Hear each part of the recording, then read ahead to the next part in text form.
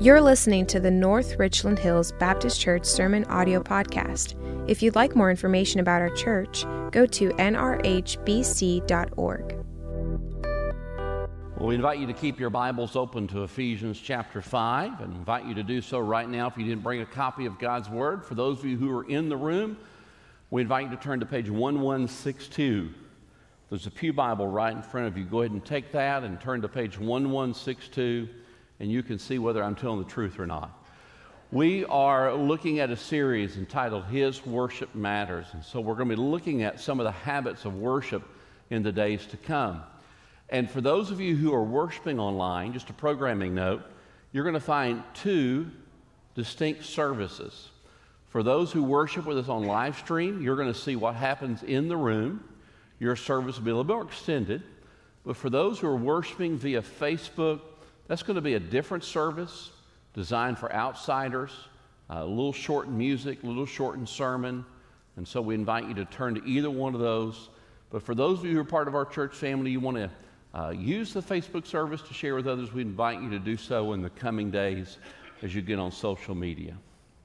Maybe you're known as a Christian at your workplace. People may know you as a Christian in your family gatherings. Have you ever had this question? Someone comes up to you and say, you know, I've known one of you Christians or several of you Christians for several years, and despite your beliefs, you're all as messed up as I am, as we all are. What do you say to that? Well, one of the reasons that we're hypocrites is because our beliefs have not made its way into character.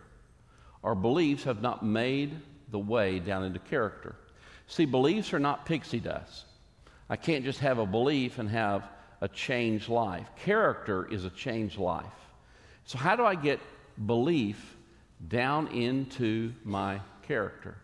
And one of the ways you do that is worship.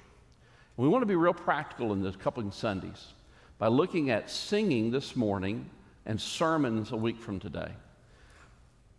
For generations, Christians have gathered in worship, and we've gathered in the practice of singing, and we've gathered in the midst of a message. How can these two things make a difference in my life? Well, singing was going to bring, and preaching, worshiping, both practice in public and in private, will take my beliefs and make them into my character. God has given us throughout the pages of Scripture spiritual disciplines or holy habits, whichever you prefer. Those habits are Bible reading, prayer, singing, preaching. These are the practices that Christians have done all over the globe, all over the time span. And when we do these, something powerful happens. It takes my belief and makes it into character. And we'll do it overnight. We'll do it like one time. I will not lose weight and have rock-solid abs by a 5-minute workout, will I? Neither am I going to have beliefs into character by doing it just a few times. So I want to get really practical with you. I'm going to look at how we sing and why we sing in the moments to come. In fact, I want to share with you 5 reasons why you should sing. Now, I recognize the irony of this. In the midst of a pandemic, that individuals have felt that singing in church is toxic. In fact, singing is illegal both in North Korea and in California. Both of those locations feel that singing in church is something that will spread the pandemic. So we want to be safe about this. We don't have to get in front of someone and spew. We can do this in social distance, and we can do this with common sense, as my professor said, isn't all that common. 5 reasons why we should sing. First, we sing because God commands it. We sing because God commands it. Did you know that God commands that you sing? In fact, in the pages of your Bible, if you were to take a marker beginning in Genesis, go all the way to Revelation, more than 40 times in the pages of Scripture, the Bible commands that you sing. Just as God commands that you not murder, God commands that you sing. Just as God commands that you not lie, God commands that you sing praise to Him. Now, this isn't singing in the shower. This isn't whistling while I work. It is coming together as a people in singing. God commands that you do that. Now, as we think about that for just a moment, The Bible commands it in ways like this. Over in James chapter 5, it's a book in your New Testament tucked away. You'll find on the screen. The Bible says this, is anyone cheerful?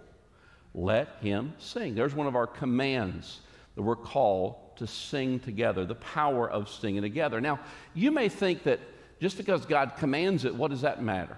My parents commanded that I would eat lima beans back in the day. I shall not be moved, right? I ain't going to eat those things. Just because you command it does not make it real. But here's a statement I gave you several weeks ago, and I want to repeat. His commands are not for his benefit. His commands are for your benefit. His commands are not for his benefit. His commands are for your benefit. Studies have shown that by singing can release cortisol, which reduces my stress. It increases my happiness.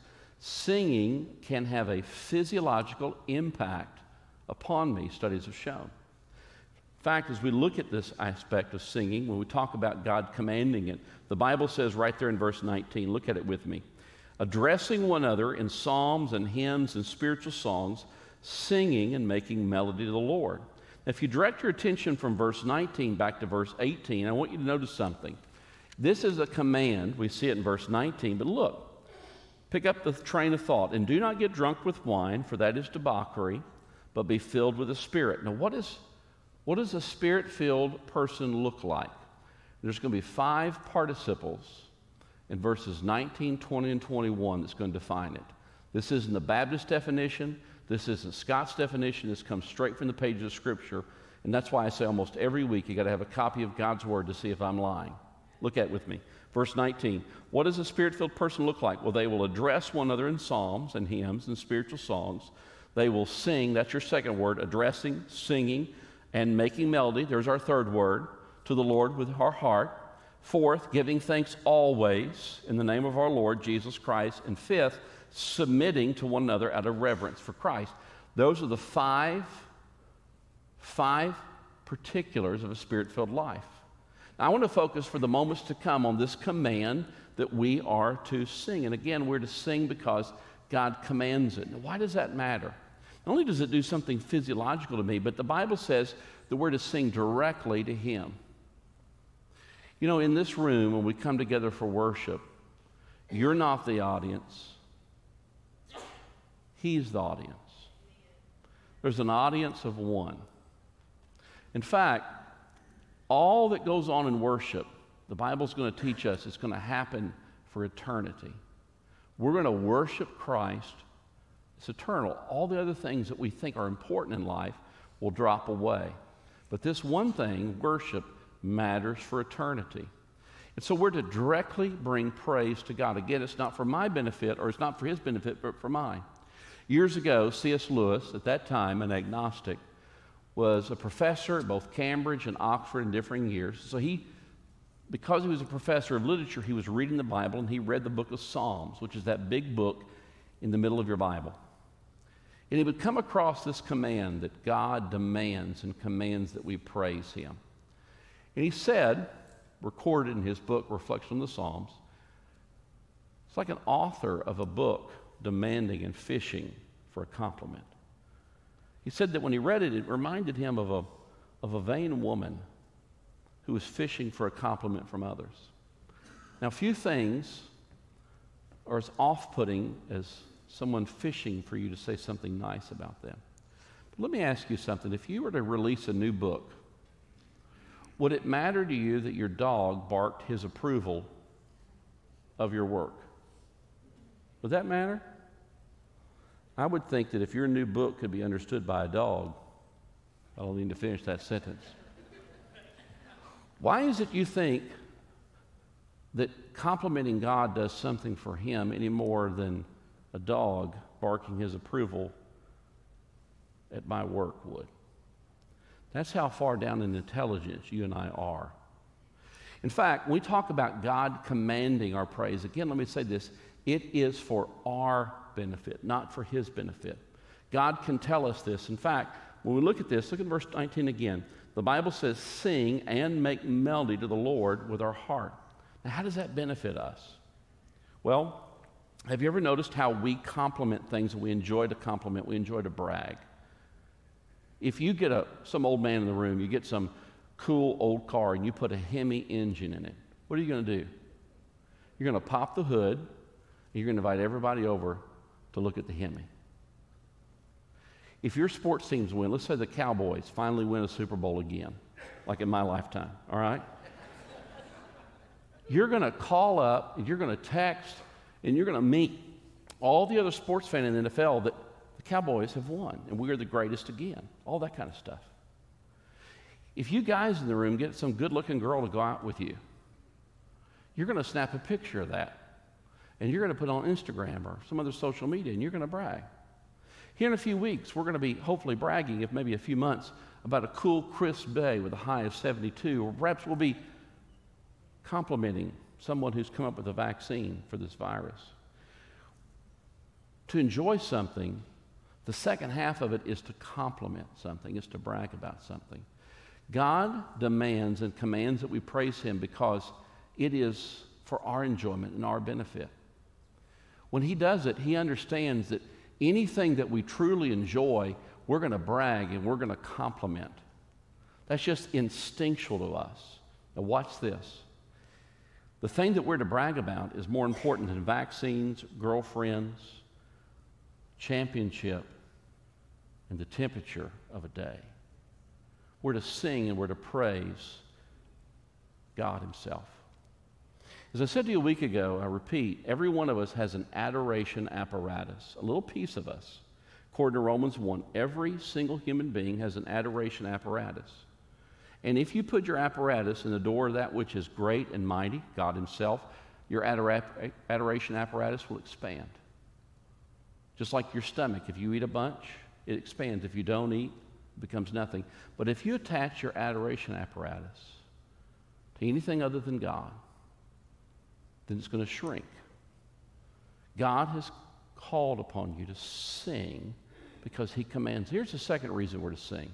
We're to sing because it encourages others. We're to sing because it encourages them. Back in verse 19, we focus on the back half. Now move your eyes and your attention to the front half. We are to address one another in psalms and hymns and spiritual songs. And again, in the midst of a pandemic, I don't think this means that I'm to turn and face you and sing at a 6-inch distance so that you need windshield wipers, right? But something happens when I hear you sing. It encourages me. Some in the room in this have enough experience that you were at Promise Keepers at the old Texas Stadium several decades ago. Isn't that the 90s? And if you were there, and I was there, about 50,000 men came together to sing. About 10 years ago in Louisville, Kentucky, a group of about 5,000 pastors came together. And I don't remember so much what was said. I remember the singing. We sang together. Those Promise Keepers, you guys, you sing together. Every year in January, we have our Winter Bible Conference. And even though I'm the one that organizes the speakers, you know what I remember from those? The passion of the singing. We sing because it encourages others. Do you think, this is a question, so I'm going to ask you a question and let you know that I'm asking you a question so that you'd respond. Because I've been your pastor now for 8+ years, okay? I love you. Do you think we need encouragement in America today? Yes. Yeah. I need to hear you sing, and you need to hear me sing. I'm gonna put my crosshairs on men for just a moment, because men in particular, your children need to hear you sing. They need to hear you sing praise to God. By the way, I remember when my father would whistle, and I remember his singing. I remember my grandfather singing some of the songs of his generation. There's something that happens in a family. Your wife needs to hear you fan the flames of faith. This community needs to hear you fan the flames of faith by singing. We need this encouragement. We need this. Now, lest you think that this is an extra, this is an optional thing like lane assist on a car. We're going to be praising no matter what we do. Do you know who the name Jonas Salk is? Jonas Salk? Jonas Salk from the University of Pittsburgh solved polio. You think we're fearful. Can you imagine your children not being able to walk? Jonas Salk came out of nowhere, developed the vaccine, changed America for us. Somebody's going to be the Jonas Salk, God willing, of this thing. Do you think that we're going to praise that scientist a little bit? See, it's instinctual that we praise. It's instinctual that we compliment. It's instinctual that we brag. And I'm wanting you to direct your attention to the one with a capital O that matters most, because it encourages others. I need to hear you sing. I have a burden as a church that we sing. You need to, well, you probably don't want to hear me sing, but you need to hear me sing. I remember as a young boy, my house in Alabama, Mom would sing, I sing because I'm happy. I sing because I'm free. It's an old song, new in the day. His eye is on the sparrow, that's the name of the song. Comes from a statement that Jesus would say in Matthew chapter 6, the Sermon on the Mount, or Matthew chapter 5. Jesus said, God's eyes are on the sparrow. Think about it. Who's watching sparrows? Nobody's watching sparrows. Who cares what a sparrow does? Probably some government think tank based on your tax dollars are tracking sparrows all over America. I'm going to go to work for a couple hours tomorrow to pay for that. But think of truthfully now, sparrows. Who cares where a sparrow is? And that's Jesus' point. If God's focus is on a sparrow, then he knows about you. He knows about your ups and your downs. You sing because it encourages others. Third, you sing because you'll remember it. You sing because you'll remember it. Just a moment, we're going to be over in Deuteronomy chapter 31, a fantastic little scripture I want to give you. But have you been around an elderly person who's lost their memory through some sort of mental deterioration? You talk to them and you get no reaction, almost a blank face. The diseases of the mind are so discouraging. But all of a sudden, you bring music in of their era. And all of a sudden, a blank face is no longer blank. All of a sudden, they have recognition. And they're singing, even though they don't know their children's names, all of a sudden they're singing and they get the words right. God saw that coming. He calls upon us to sing because we'll remember it. He tells Moses, back in Deuteronomy chapter 31, I'm going to write this covenant. I give you the covenant. What's a covenant? A covenant's a big deal. It's such a big deal that he wants them to remember it. So then he tells Moses, verse 19 of chapter 31, now therefore write this song and teach it to the people of Israel. Put it in their mouths that this song may be a witness for me against the people. God knew that we have this tendency to slide away from him. Did you know that? Left to yourself, you will slide away from God. And so he knew we had that tendency. So he writes a song, God does, and he gives it to Moses. He said, I want you to teach this song to the people. Who knew that God was a composer of music? Wouldn't you like to hear that song? I bet that's better than what they're playing today. Why would he call upon us to sing? Here's why. Because we remember that which we sing. I bet you were taught the alphabet, your ABCs, by a song. The power of it. God knew there was inherent power in music, and that's why he commands us to sing.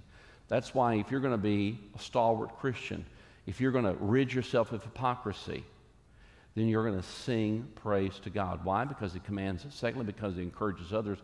Third, because you'll remember it. You'll remember it. Here's the fourth reason you're to sing. You're to sing because you're clean. What does that mean? A man named Calvin. Calvin had a drug habit. He was addicted to crack cocaine. For the better part of 4 years, every time Calvin would get paid on a Friday, by his own testimony, he would take that paycheck and he would be on the search for a fix in the city of Brooklyn. What's remarkable is this father, Calvin, and husband, his family stayed with him for much of it. But in the midst of that, a church by the name of the Brooklyn Tabernacle Church. Calvin walked in that church. He said, Prior to that, I'd done so many things outside my frame of mind. But he heard the gospel. He heard what Jesus did for him.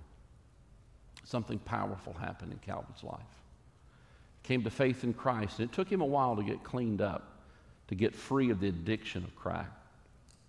But Calvin moved inside that church to the choir, a famous choir, the Brooklyn Tabernacle Choir. Calvin's voice was so good that he moved from just being addicted to crack that he even won Grammys for his music. You can find him on YouTube. He sang because he was clean. I don't mean just clean from addiction. Look what Psalm 40 says, beginning in verse 2. The Bible says it this way. You are, look at this, he drew me up from the pit of destruction out of the miry bog. He set my feet upon a rock. Don't we need our feet set on solid ground in our day? God does that. He put a new song in my mouth, a song of praise to our God. Then he says, many will see and fear and put their trust in the Lord. Well, Pastor, that's fantastic for Calvin, but I'm clean. Really? If I had the technology to bring nearly the 8 billion people alive in the earth, almost the 8 billion, assemble them in one place so that our eye could see all 8 billion, if I had the technology to take the individual goodness out of every single one of those 8 billion people and collectively put that goodness into just one person, follow the logic, that one person would still need to kneel at the cross of Jesus. You need rescued. You need redeemed. You may not be addicted to crack, but you're addicted to some sinful tendency. Most people I run into are addicted to themselves. To quote the great football player T.O., I love me some me.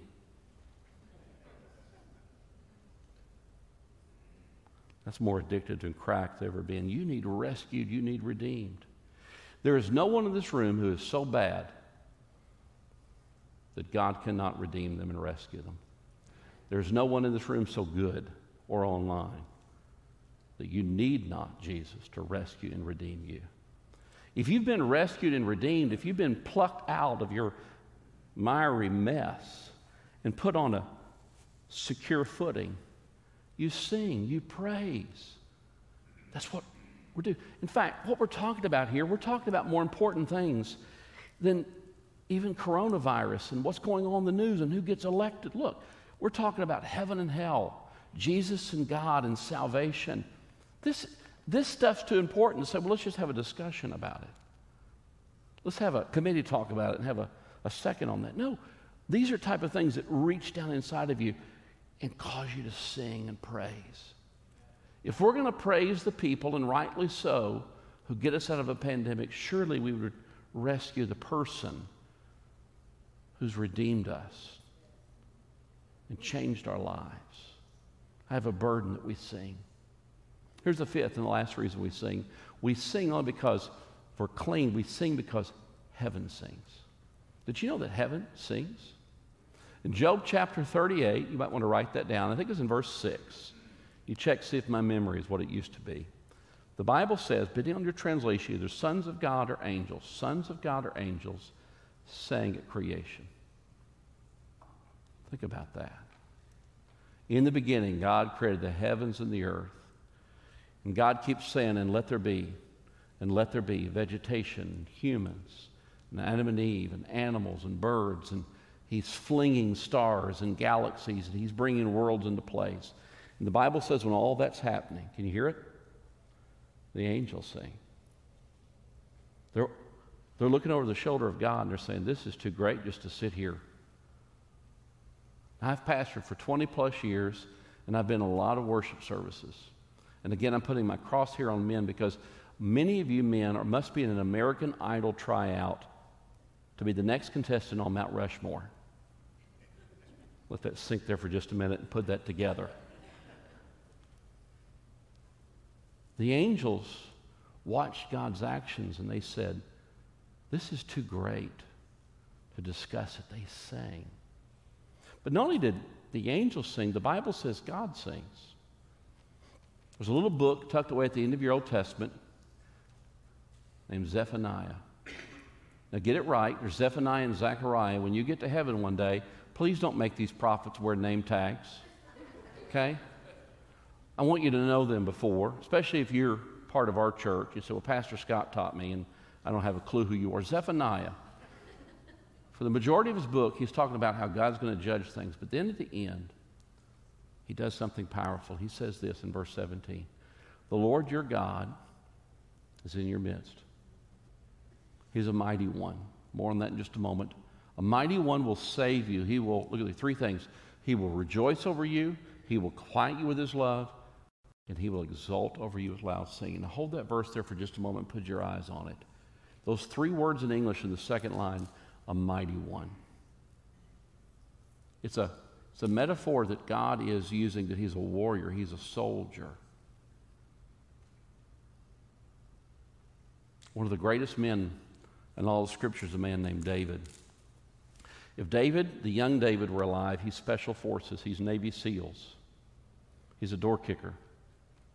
He's a man's man. And yet that David is also known as the sweet singer of Israel. You see, you don't have to be one or the other. You could be the most masculine guy in the room. You can be the Texas Ranger, the Chuck Norris type. But you can also be one who sings praise to God. And look what happens here. This mighty one, rather than judging you, he will redeem you and rescue you. And he gets so happy over that. The Bible says his happiness, he sings over him. Can you imagine that? Jesus said on one occasion that when a sinner repents of his sin or her sin, there's joy in the presence of the angels. Now, I'm quoting it nearly exactly. I did not say the angels are joyful. I said there's joy in the presence of the angels. Jesus is telling us what Zephaniah has told us, what one individual called this, the John 3:16 of the Old Testament, that God so loves to rescue you, rather than judging you, rather than throwing you in a heap of ruin, rather than just throwing your life away, he'd love to pull you up by the grace of God through the cross of Jesus Christ and assemble your life in such a way that he would love you so greatly that he would sing over you. If the angel's voice is something worthy to be heard, how much more than the voice of God? Charles Spurgeon said that we who are believers, this is a dress rehearsal for heaven. Every time you come together, it's a dress rehearsal for heaven. If you don't like singing, you better get your pipes ready for heaven.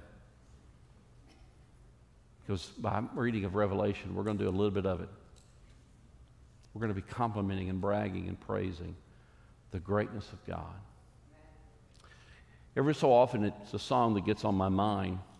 A man named Edwin wrote it. It's a 200-year-old hymn that he revamped. He won a Grammy for it. I bet you know it. I bet you've heard it. Ray Charles sang it. Aretha Franklin would sing it. It's been on movies, The Nutty Professor, Sister Act prominently. It's a 200-year-old hymn revamped. It's based on Acts chapter 8, verse 35.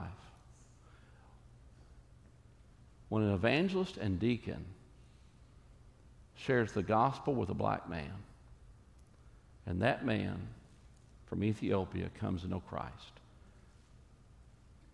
He's clean, he's forgiven. Do you know it? Oh, happy day. Oh, happy day. Be thankful I'm not going to sing it. When Jesus washed your sins away. I'm telling you, I can't think of anything happier in 2020 than to sing that Jesus Christ is alive, he's risen, he's crucified for me, he's rescued and redeemed me. And my voice will one day join his voice and the angels' voices. Will your voice be there? Have you come to the place where you've embraced Christ by faith? Or are you still trying to work your way there? Well, if you work your way into heaven, who are you going to sing to? You? You'll get in front of a mirror for eternity and say, boy, you look good. You are good, Scott. Boy, can't believe how you got your stuff together. You know, that ain't heaven, that's hell. That's hell. It's Jesus Christ who changed our lives. Thanks for listening to the North Richland Hills Baptist Church Sermon Audio Podcast. If you'd like more information about our church, go to nrhbc.org.